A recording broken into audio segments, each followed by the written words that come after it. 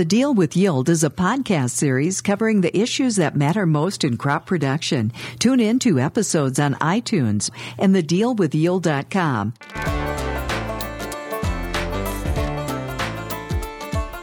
Welcome to The Deal with Yield with our host, Jon Zuk, agronomist for WinField United. Joining us on the phone today is Ryan Moeller, Regional Technology Manager for WinField United, covering Western and Northern U.S. Ryan, what should farmers consider when choosing a tech tool to help select seed? Yeah, that's a great question. There's a lot of tech tools that are out there these days, and what you really want to be cautious of is that the technology tool is actually going to help you give a look into the future to help you understand what your seed product might do in certain environments. And that's where we start talking about the R7 tool and the predictive nature of the data that lives in the R7 tool and how we can help growers understand how these products are going to respond when put into a certain environment. Yeah, so Ryan, a lot of the times when I'm looking at the technology tools, I got kind of three steps that I break it out. Number one is, and you already mentioned it, is where's the data? The biggest thing with the tech tool, the R7 tool, is the data. Can you tell us a little bit about where that data comes from and how we can position it? Yeah, so the data that feeds into the R7 tool and our data tools is coming out of our WinField United answer plot system. So we have a lot of locations across the U.S. and Canada. I think it's roughly 160-some to 170 now locations. So, for instance, the CHT tool, that is the one that we talk about that feeds off of the answer plot data, and that's the tool that helps us understand how to place our corn products, our soybean products, our corn silage products, our hardwood spring wheat products. Gives us an understanding if you look at soil type, if you look at yield environment. In corn, it really focuses on different populations and how a corn plant might respond to different populations, how it might respond to different nitrogen levels, how it might respond to different fungicide levels. So that kind of gives us a look into answer plot data. There's another section that's called the top 10. And the top 10 data is actually a place where we can look a little bit more local, and we can pull up local data instead of just national answer plot data. We can look up local answer plot data and kind of see how these products work in maybe a radius of 50 or 100 miles around our farm. We're interested in that. The other interesting thing is within the top 10, we can actually also look at what we call the insight trials. And the insight trials are actually kind of the old strip trials that a grower might put in his field or that a WinField United retailer might plant out by their location. And it's kind of the old just straight up variety trial. And we can take that information and put it in there as well and help our growers understand how these products might perform on a soil type just a couple of miles from their farm or actually on their farm. So Ryan, when looking at where's the data, I mean, we can tell that the CHT tool and the top 10 tool, I mean, with the answer plots, which are near and dear to my heart being an agronomist within the field, we have 6 million data points that get plugged into these tools. You talked a little bit about how they work. Kind of what I want you to describe, and specifically talking about selecting the seed, is how can we use the CHT tool to compare maybe a little different situational, maybe we talk about corn here since we're talking about CHT. How do we use that to compare and select versus just positioning the seed wherever that farmer might need it? Yeah, that's a great question. I compare it to like playing the last night's lottery numbers, right? The numbers that won last night, well, that's the numbers I'm going to play on the next lottery drawing because those seem to be the numbers that win. I look at picking corn variety or corn hybrids kind of the same way. If I just look back last year or I'm looking at 2018, they say, well, these are the products that did the best this year, so, obviously are going to do the best next year.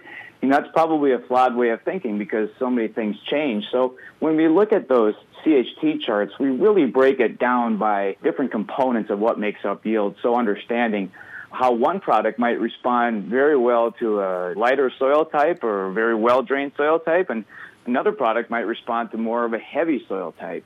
We have our response to scores, where we talk about some hybrids really respond to high populations. They hold together at high populations. They put on the same size ear, same size root, same size plant, and they can give us high yield potential.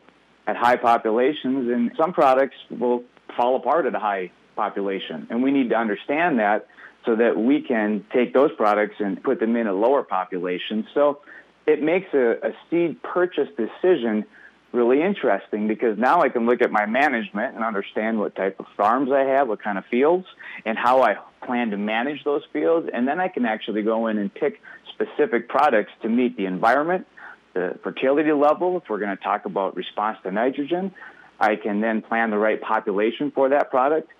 So it really can be a nice seed purchase tool. But John, not everybody does that planning before they buy their seed, right? Sometimes they get their seed purchase and then they decide what they're going to do with it. Yep. So you're telling me that if I get a list of hybrids and here's how they responded in my plot, and I have 25 hybrids in the plot, 3 of them are competitors, the other 22 of them are the hybrid that is being positioned to that grower, of course that hybrid's going to win. Yes, absolutely. Of course that hybrid's going to win. So this gives us a little bit more of a predictive look into that product's going to respond. I mean, a product that through our answer plot research says it's going to respond best on fine soils. No matter what the yield outcome is that year, if you put that product in a fine soil, it's going to give you the best chance of success on a fine soil type. So it really does give us a nice predictive look into what those products are going to do on a particular population, nitrogen level, fungicide response. So the other thing that the CHT allows us to capture is the significance of the data, specifically referring to LSD, least significant difference.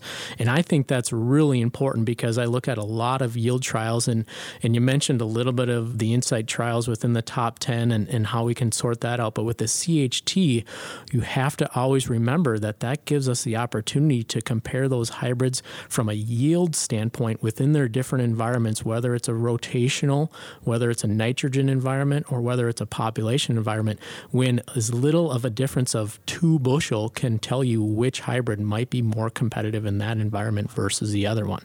So CHT really does a nice job allowing that grower to select on the data.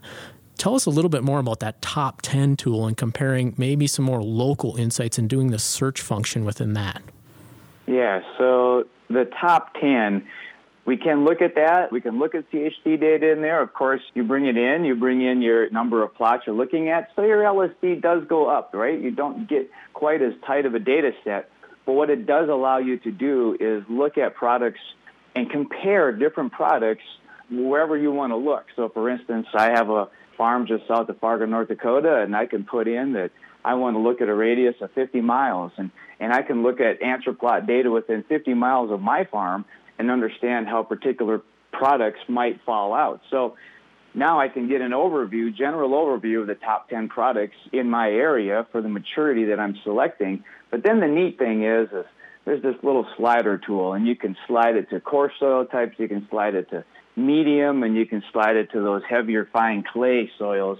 And you can actually watch how these products respond to those different environments, and you can watch the bars that indicate yield move up and down. And it really gives you a visual understanding of, man, you could make a great decision with the product, or you can make kind of a tough decision with the product. And the beauty is, sometimes you find products that are pretty consistent across all soil types. So one of my favorite things to do with the top 10 is actually get into a place in a discussion with the grower and say, hey, 50-mile radius or 100-mile radius around us, which hybrid do you think has the best performing yield level? And type that into the top 10. And a lot of the times, maybe that hybrid that farmer name shows up in the top 10, maybe it doesn't, and allows us to have a really good conversation of where and why and how we position that hybrid.